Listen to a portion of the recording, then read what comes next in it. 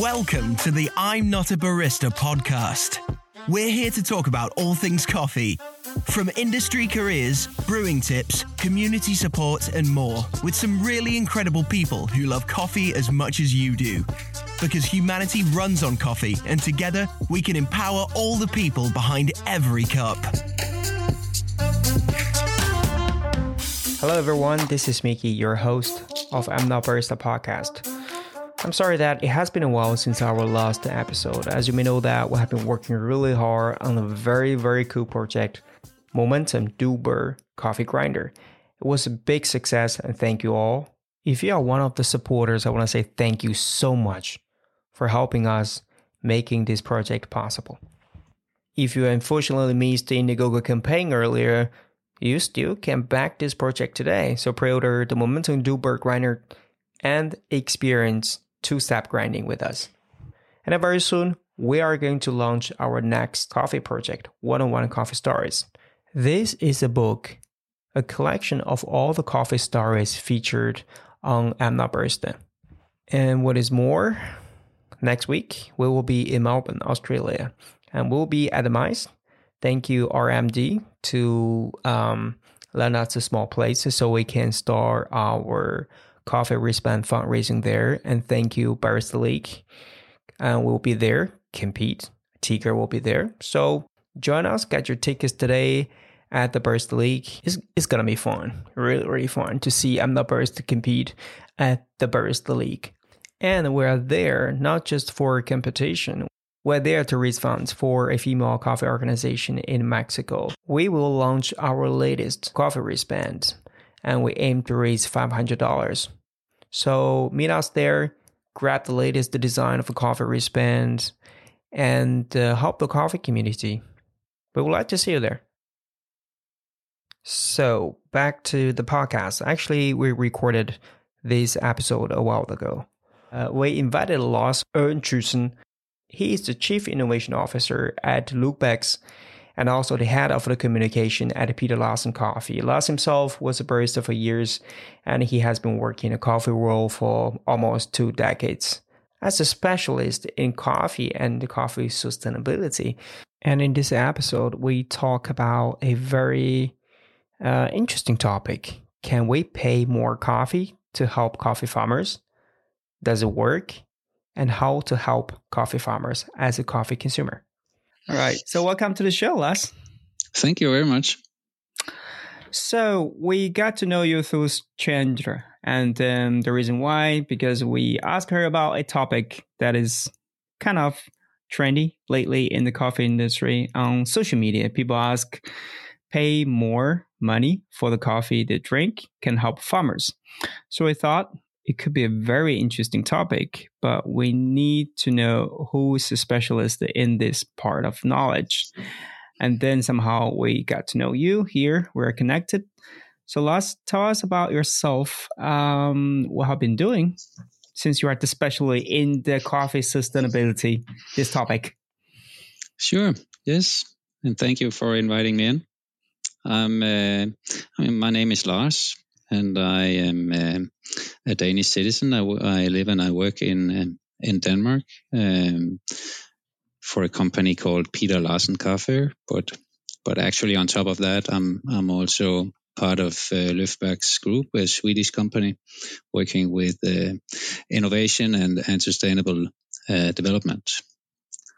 And if I should just a brief sum up of my background into this. Basically, I was an entrepreneur in my young days. I started a number of companies myself, and I was working at a certain time. Now we're about 20 years back, and I was working with a sales company that I set up, and I got the distribution of Seiko fully automatic machines into the Nordic countries, and that really got me into the Italian coffee style and the Italian coffee lifestyle in general. And I had some very good and interesting years working with Italian machine engineers, coffee machine engineers, and also got into the Italian roasting industry and started importing both machines and coffee into Denmark. And after a certain point, I got into I got so attracted to the coffee lifestyle that I wanted to also work.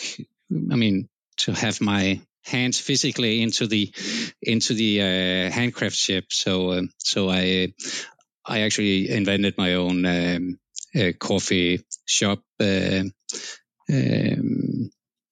business. I started mobile business units in Denmark, and after a while that turned out very successful, and we got into all the festivals, and I was working there as a barista in my own company.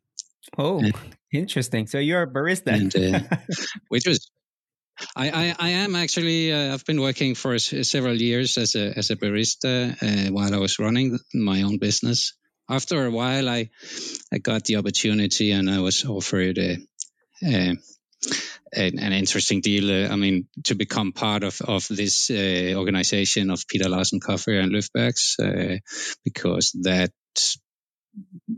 mobile coffee shop department was something that could really be helpful for these brands in order to reach out to consumers and not just being a brand in the retail stores. So I joined there, and I've been here now 10 years. In the beginning, I was building up the mobile coffee shops. I got more and more into what I'm now so deeply concerned about. The sustainable developments. I got also into, I was attracted to what we call the downstreams part. I was attracted to the lifestyle of coffee, the taste of coffee, the different varieties of coffee. The work and the life as a barista and meeting consumers. But the more I got into coffee, I also got more and more interested in all the paradoxes that coffee also contains, and started working more and more intensively with sustainable development projects and initiatives. Had some tremendous years working both in Kenya, and I've also been running some projects in Colombia and other places. And that's most of what is filling my work days today. That is actually how can we innovate the business? How can we make new business proposals, both to maintain the overall interest in coffee, but what is so desperately needed is that we innovate our business in a way that is giving back value to farmers. In short, it's like 20 years in a rabbit hole of coffee, right? You never can get out of there. No, but it's a fascination too. Honestly, I believe that my work is also my hobby. It's not equally fun every day. There are a lot of troubles and a lot of paradoxes and a lot of conflicts during the way, but in general, it's really, really interesting. Yeah, it must be. I guess that's one of the main reasons why coffee people never left the coffee industry.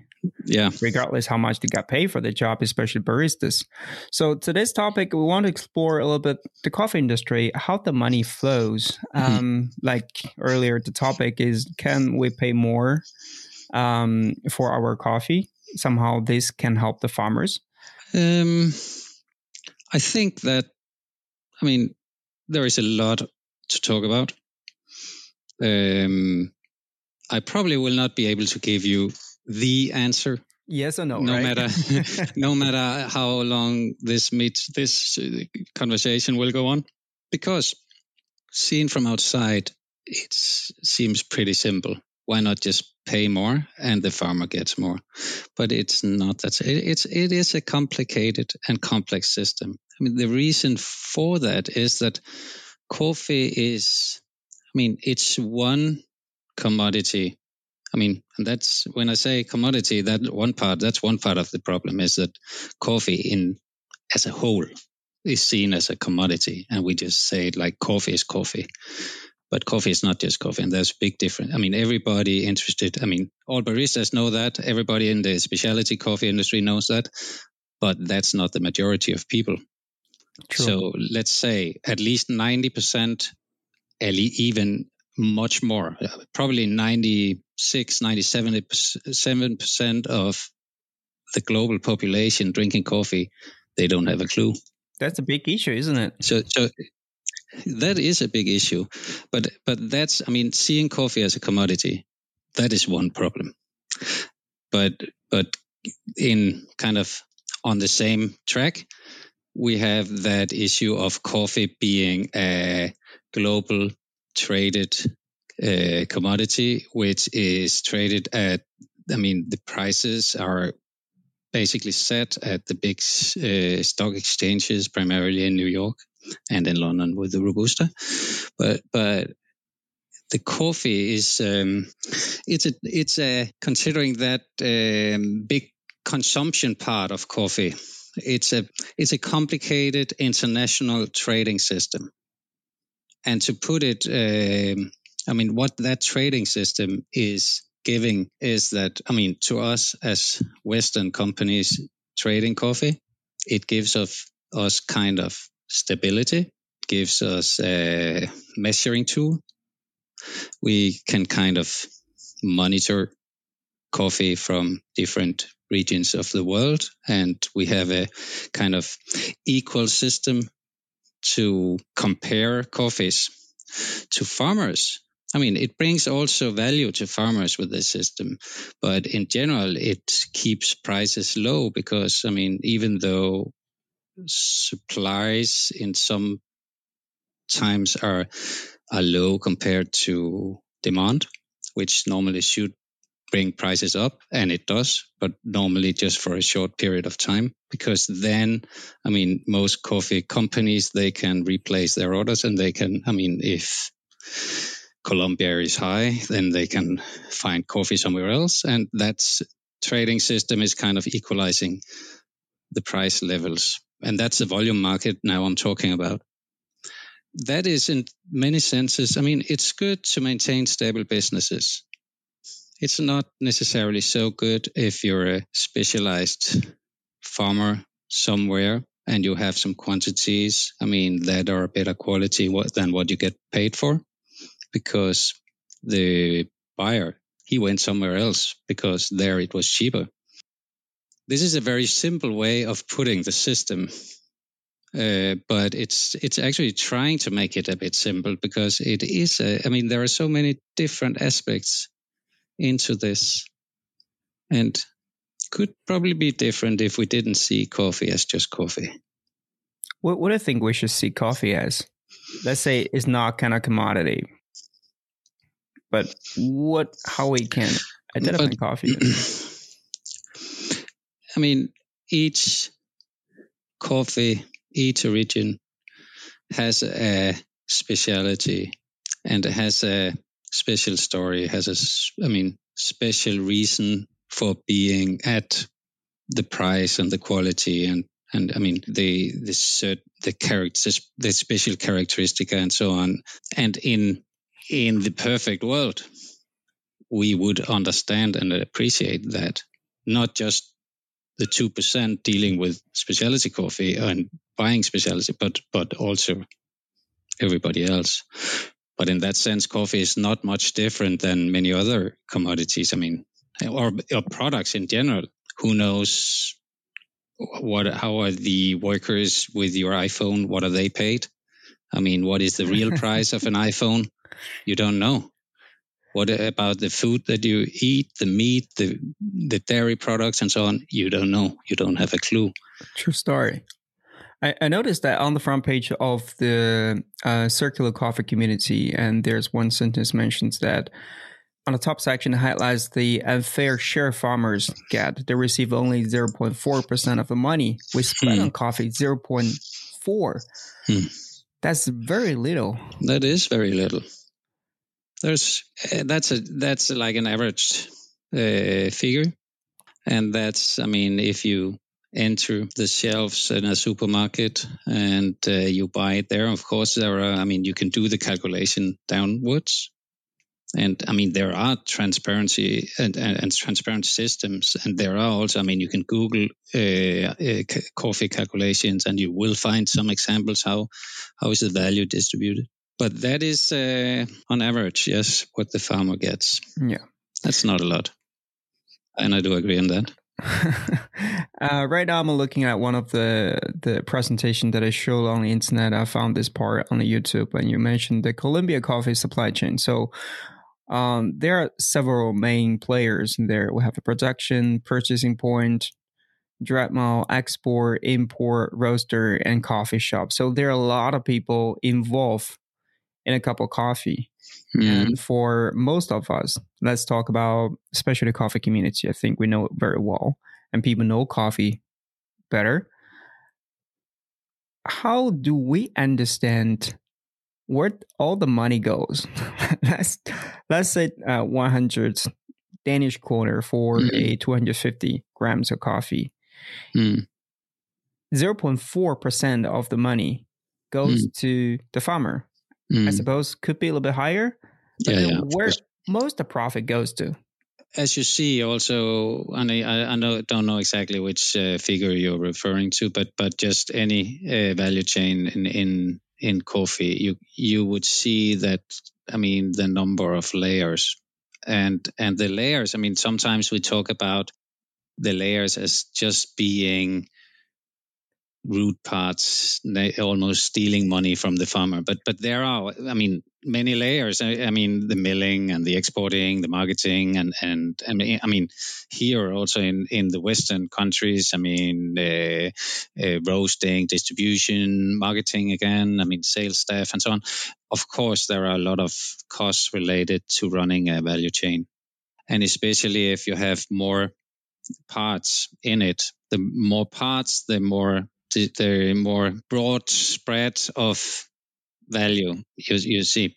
And of course, each layer put on a certain percentage. That percentage, if you start with a very low value and every time you put a percentage, the prices go remarkably up. For sure, the last step is always a step that has the highest, not necessarily income, but margin, the highest revenue. And so you have to take it from there and then go back. But the lack of transparency, you can say then, if you have many layers and you're not able to see, who's getting what. So we have to figure out exactly what is the price paid to the farmer. And you have also systems making that information available. As you said, I was introduced to you by Chandra from ARFV. They have a system where you can actually trace the coffee and you can see what was the coffee bought at, what was the price paid to the. But then again, that's the FOB price. What's the price? And then you have a number of services that are included into that price. But basically, that's the price that you normally compare. But even the FOB price, then you have, if it's in a cooperative, for instance, probably the cooperative would take care of the milling part, sorting part, maybe some sales and marketing activities, which will also be an add-on. So you have to take that out of the FOB price to understand what does the farmer get. That price is very difficult, to get into. And then you have below that, you have, this is, if you then know what is the amount of money that is paid to the farmer, but what then with all the seasonal workers that are there, working on the farm, what did they get paid? Less than 0.4% for sure. No, so it's a huge system. We also need to understand that coffee is the second most traded commodity in the world. Exactly. It's a big business, and there are a lot of people involved. And it's super complicated. Once you talk about a public traded product like coffee commodity, there are so many people involved, and the stock market is strong. The strong hand here can have a huge influence. And I don't think it's pure supply and demand market anymore, because the main power doesn't, like appear to be on the hand of the farmers, the supplier. Normally it could be like that, but in this case it's not. I remember you talk about blockchain technology, how to use blockchain technology to enhance the transparency of the coffee industry.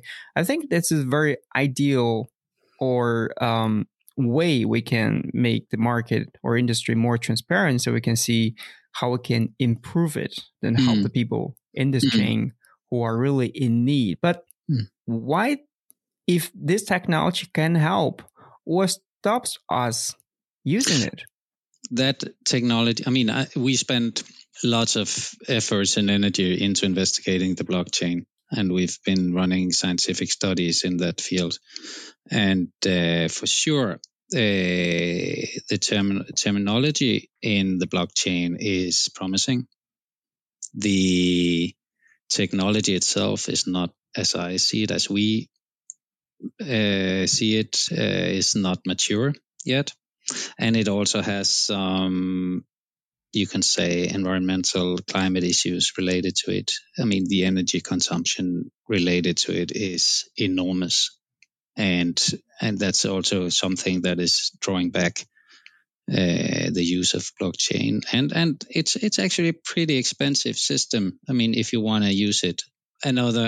Probably the most important issue is that blockchain is, I mean, it's not better. I mean, we used to say, I mean, shit in, shit out. I mean, no, but it's you also have this offline, online transaction, and you need to type in data at a certain point. If that data is not correct, it's following the coffee all the way. So even a blockchain, which is communicated and marketed as a bulletproof system, it's not. It's just bulletproof, and even that can be argued, but it's bulletproof from the point where you have data in registered. But who is to enter that data, and what is the correctness of that data? That you have to control as well. In fact, I actually think that the coffee business has a pretty traceability in coffee is really, really a strong point in the coffee business. If I look into our business, if I could look into our supply chain in Løfbergs and Peter Larsen Coffee, for instance, we can trace every single coffee all the way back to the farm. That traceability system, that is a manually driven paper writing system. There's a lot of effort and high cost just to get the traceability available.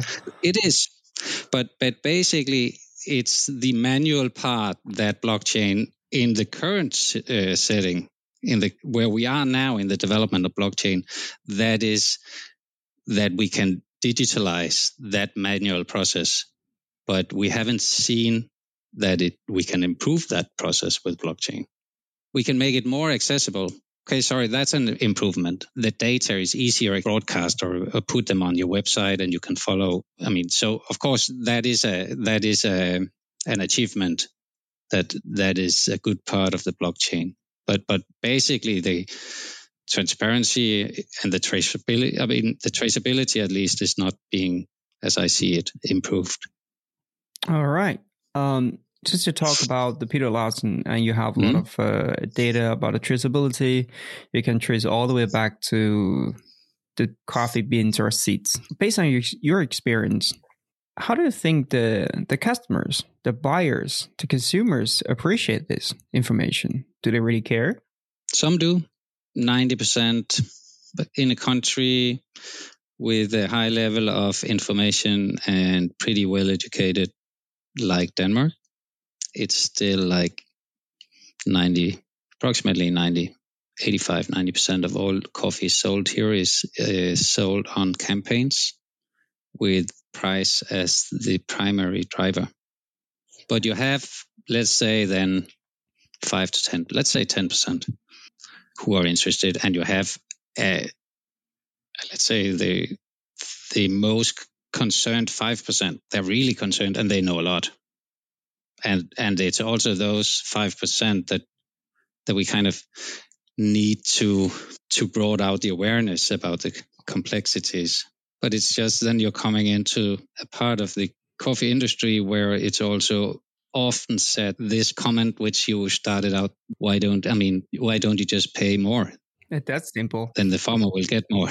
Yeah. But you don't necessarily, of course, if you can trace a coffee back and you can see what was the price paid at farm level, then you can, of course, see that, okay, I pay extra and the farm get extra. And I have it here. It's transparent and it's proven. Okay, case closed. You're paying more. But, and that's the big but, you can, let's say I walk into the coffee shop at the corner and they tell me, listen, I pay 50% more, 100% more for my coffee.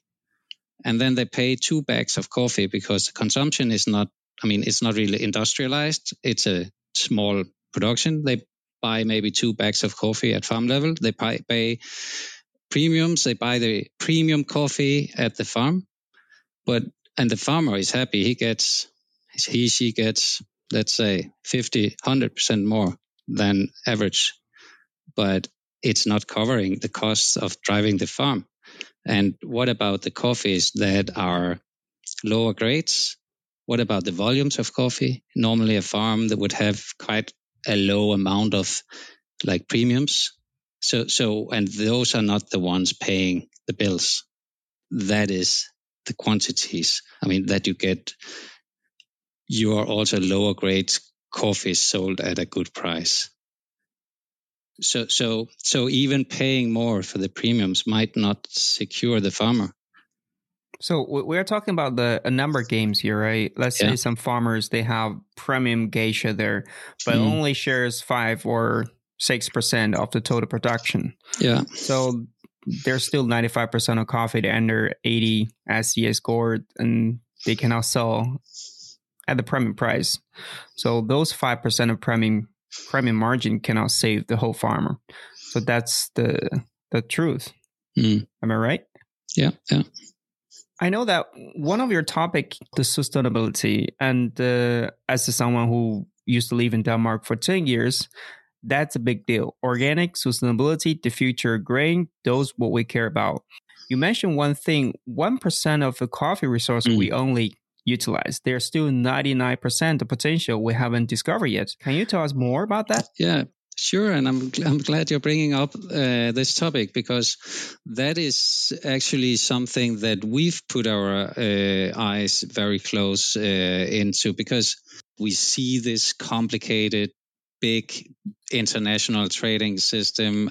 That's not, we as a company, we cannot change that. If we then look into our resource that we have in hand, then it's really correct that the nutritional value, when you drink a cup of coffee, you only extract, and that's just when drinking the cup of coffee, you extract less than 1% of the nutritional value. The remaining parts actually are left in the spent coffee grounds. And that's, now I'm just talking about the spent coffee grounds at consumption level. Luckily enough, and really something we appreciate very much is that we have such an inspiring entrepreneurial, you can say, movement going on here in the Nordic regions. And we see many new startups coming up, working with spent coffee grounds in different ways and so on. And we support that. But we set up, because we see that's just 1% when drinking the coffee. In fact, we have throughout the supply chain a huge number of resources that are not being used today.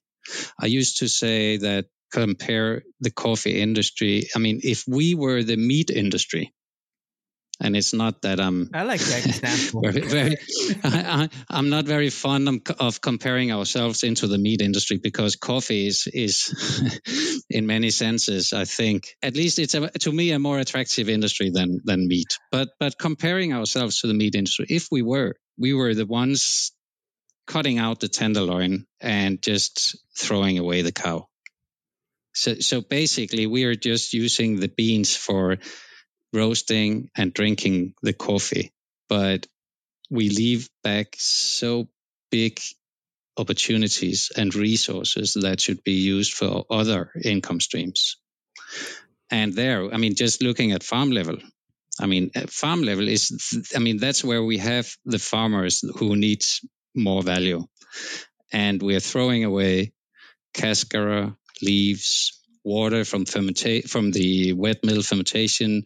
There are a number of different parts. There are resources there that if we wanted to, as an industry, we could make so much better use of. And we're confident that we can secure better livelihood and new income streams to the farmers.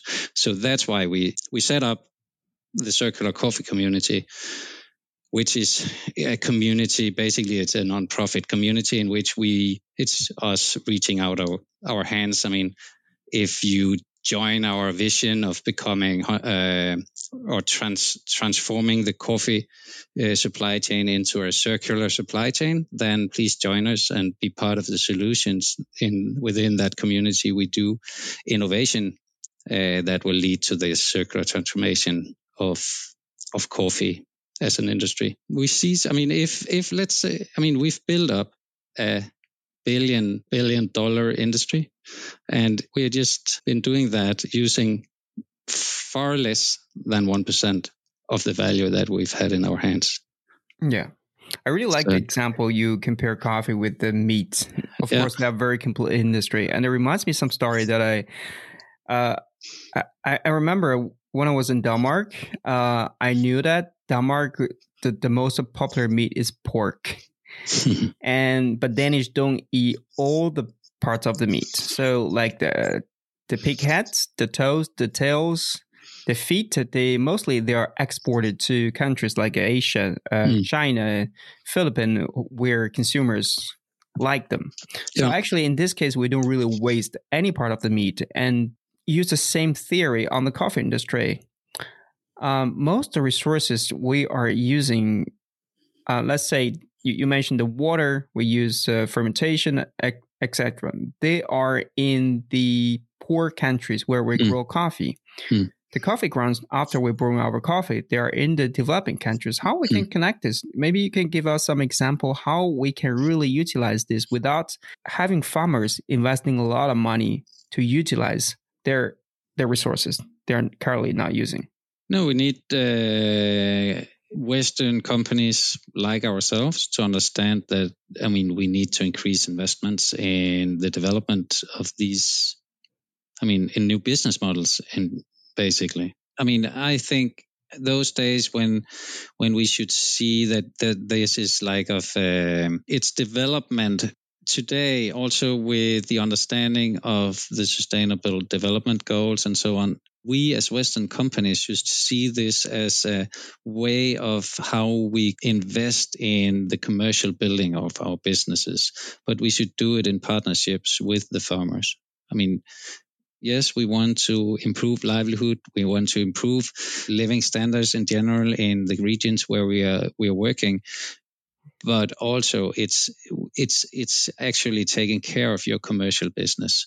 So when we are working in this, of course, we also see that if we can develop new kind of income streams, new kind of applications, new solutions and products and so on at farm level, we would also get access to new kinds of businesses as a business, while we are making better income to the farmers. So we have to see it as a commercial investment. I'm a firm believer in that part, that we need to develop ourselves as businesses, and we need to develop the farmers as businesses. That is another complexity in our business. 70% of the coffee traded in the world is grown by small scale farmers, often small families, often with a low educational degree. And we're kind of trying to set up those farmers with huge industries. It's an unequal, game. So we also need to empower. We need to take better care that we empower the farmers. And to do so, price is one thing, but there is so much more to it, like what we just talked about. get into new businesses, better usage of your byproducts or your side streams. But in general, I mean, how do we secure the educational level? How do we secure diversity, equality? I mean, also things that are elements that are so relevant in order to empower the farmers. Could we get secure more female managers at the farm level? That alone would increase the farmer value, because it's proven that female managers at farm level are better at taking long-term care of the business. That is also an instrument that we need to look into. And now I'm kind of getting into the complexities, it's not just about the price. It's also how you take care of the environment. How do we secure better agroforestry systems? How do we improve organic growing in order to have a longer term perspective? If we want to do more and better business to the farmers, and we want to secure better incomes to the farmers, we have to think about it in a holistic long-term view. And we need to assist in improvements that are broader than just a simple transfer price. It's a very hard but very interesting topic, I have to say. And for normal coffee consumers like me, myself, I buy coffee from local roasters or roaster from other countries, and they pay the price. But there's not much I can do about the other side of the coffee industry. So when you talk about all of these things, I was just thinking, what could be the solution? I know that some companies, they use coffee grounds, used one, to make T-shirts. It's more expensive than normal cotton T-shirts. I also saw some projects that you guys mentioned on the circular coffee community. There, some people used it for brewing beers or make some other stuff. I think that's possible to increase this market size for those byproducts from coffee. Let's say we have a company in Denmark, and they use those wasted coffee grounds to build something. Since the company has the ownership of those coffee grounds, used ones, so they make a profit business model from that. I mean, for a Danish company who have higher moral grounds in this case, they probably make donations to help the coffee farmers directly. But we cannot ignore that this is the reality that in many countries, business is about money. They will take the other 99% of the resources and use them and make the profit for themselves. But the coffee farmers still don't get anything back. It could it happen like that? Sure. That's. I mean, I also don't think that. I mean, farmers will not. I mean, the farmer value will not be remarkably increased because we manage to use spent coffee grounds in our consumption places. No. We need to make those circular business models at farm level. The other side of the world. Yeah. It's very interesting that lately we have this coffee grinder project, hand grinder. So we're looking for a wood source for the knobs.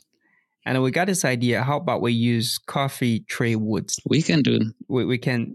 Yeah, I think they kind of way to help the farmers.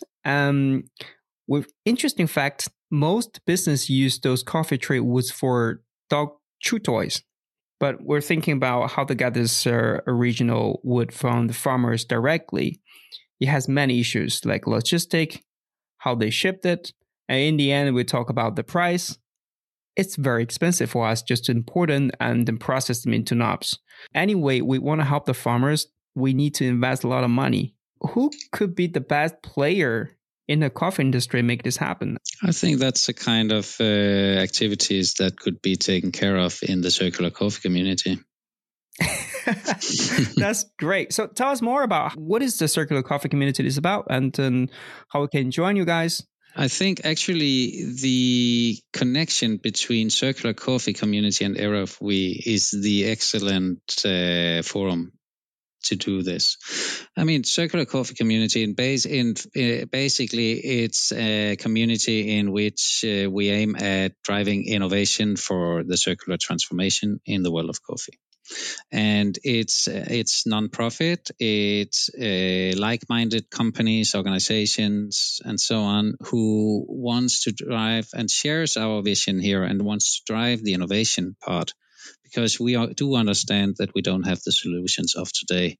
So we need we need to invest time, money, efforts into understanding how we can make better use of the resources that we are, throwing away today, the 99% and more.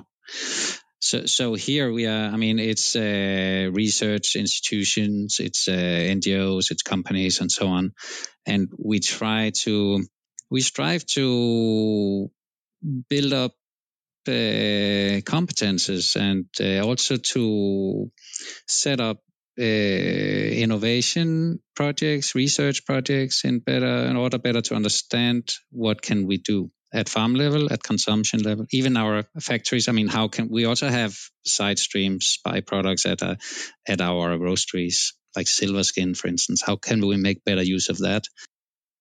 And we do it at farm level with some research institutions, and we investigate in, for instance, the cascara. How can we, what kind of nutritional value can we get from there? What kind of applications could we make of this? We are aware of a lot of potential solutions, and also you can use cascara and other parts from these side streams to make like wooden materials. You can make that from coffee side streams. You don't need to cut the trees. You can use what is waste today to do it. That is available. That we can find a source for that. That's awesome. And why I say the connection between this community and the Era of We community, that is because we can, within the Era of We community, we can do it in a transparent way, which means that you would have a direct access to the source, the farmer. And you can actually, as a consumer, as a customer, as a cafe or whatever, you would be able to be in direct dialogue with those who grow your coffee and those who are taking care of the side streams. So that is the transparency part. And that's also one thing I like about that system is that, okay, it's a trading system. You can buy your coffees, and hopefully in short time, you can also buy side stream products or byproducts from the coffee production. It's not there yet, but I hope it will be soon. You can see the prices. You can see at what conditions it's been grown, produced. You also have the opportunity to get in direct contact with those people who has been taking care of the coffee or these byproducts at farm side. So actually you can, there is an AI system that is directly translating. You can write in Swedish or Danish or whatever, and it's directly translated into Portuguese or Spanish or whatever. And so you can have a direct dialogue. And even those questions about, conditions, pricing, whatever. That is what I like about that system. It's not mature yet. It's still in the early stages, but I really see the perspectives in that system. That's great. It sounds like very potential and promising platform that can bring more transparency to the coffee industry. We hope to have more people sign up on their platform and can benefit themselves, like farmers, traders, or roasters. That'll be a good idea. Thank you. I want to bring back the original topic of this podcast episode is we pay more for our coffee to help coffee farmers. Apparently, it's not that easy. We cannot say yes, but I know that there are many coffee consumers who are willing to do something to help the coffee farmers. As I'm not barista, we are trying to help baristas. So we make direct donations. We find barista whoever apply for this $100 tip, we give it to them. For farmers, how we can help them directly if we're from the consumer perspective. If you have any idea, you can share with us. The best thing is the sentence pay more and benefit the farmer is to some extent correct, but you just need to make sure that you also have the proof. But that is the transparency behind it I'm talking about here. Then, another thing which we didn't mention here is, things like third-party certifications, like fair trade, for instance. It's very often, especially in specialty coffee environments, it's not really, it's considered fair trade is not doing enough. And fair trade is not the system. If you as a producer, a roaster, you're just putting all your efforts on fair trade, then you're not doing enough. For sure not. But fair trade is securing a minimum price. It's too low, I agree, but you have the security that prices are not going below that. Then you have a lot of other issues. I know that, especially because not everybody and all companies are supporting that system, meaning that the farmers sometimes have too big supplies and cannot sell it at the fair trade price and so on. Even that system is somehow not bulletproof. If all farmers, coffee farmers in the world, they were dealing under fair trade conditions, we would have a much better world, for sure. I like to hear that, and I hope to see that happen. But it's not enough. We need to put on all the other efforts. As the industry as a whole is. We're not all bad guys.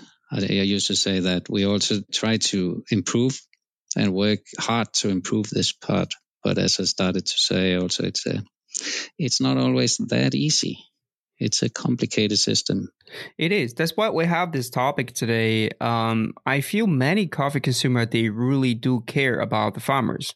They just don't know, or we don't know how to help them directly or find an easy way to do that. We can only reach to roaster. That's the maximum level we can reach in the coffee industry. But what more we can do? That's complicated. But I think I've come up with a few things here. One thing, look for, as a first part, background, look for certifications. If somebody say that if you pay more, you benefit the farmer better, then ask for proof, which means transparency systems that you are actually able to trace the coffee and it's visible to you that it was traded at these circumstances, at these prices. Then you have a proof. And if that's not enough, or if you want to know even more, use platforms like the Era of We, engage with the farmer, get to know the farmer, understand. That is where, if you really want to get into it, most consumers, they don't have time or don't think it's that important. But if you are and you really want, then you have the opportunity in platform. And there are platforms, other platforms as well. The Era of We platform is actually facilitating this, that you can you can engage yourself directly with the farmer and just ask the source. I think that's something you can do if you want. Thank you for sharing so much insightful information about this topic. I think our audience can learn a lot. And personally, I have learned a lot already. Thank you so much. Thank you. I would love to. Thanks for tuning in to this I'm Not a Barista episode. Subscribe to this podcast and follow us on Instagram at I Am Not a Barista for more empowering vibes and true coffee stories that connect you with coffee lovers around the world.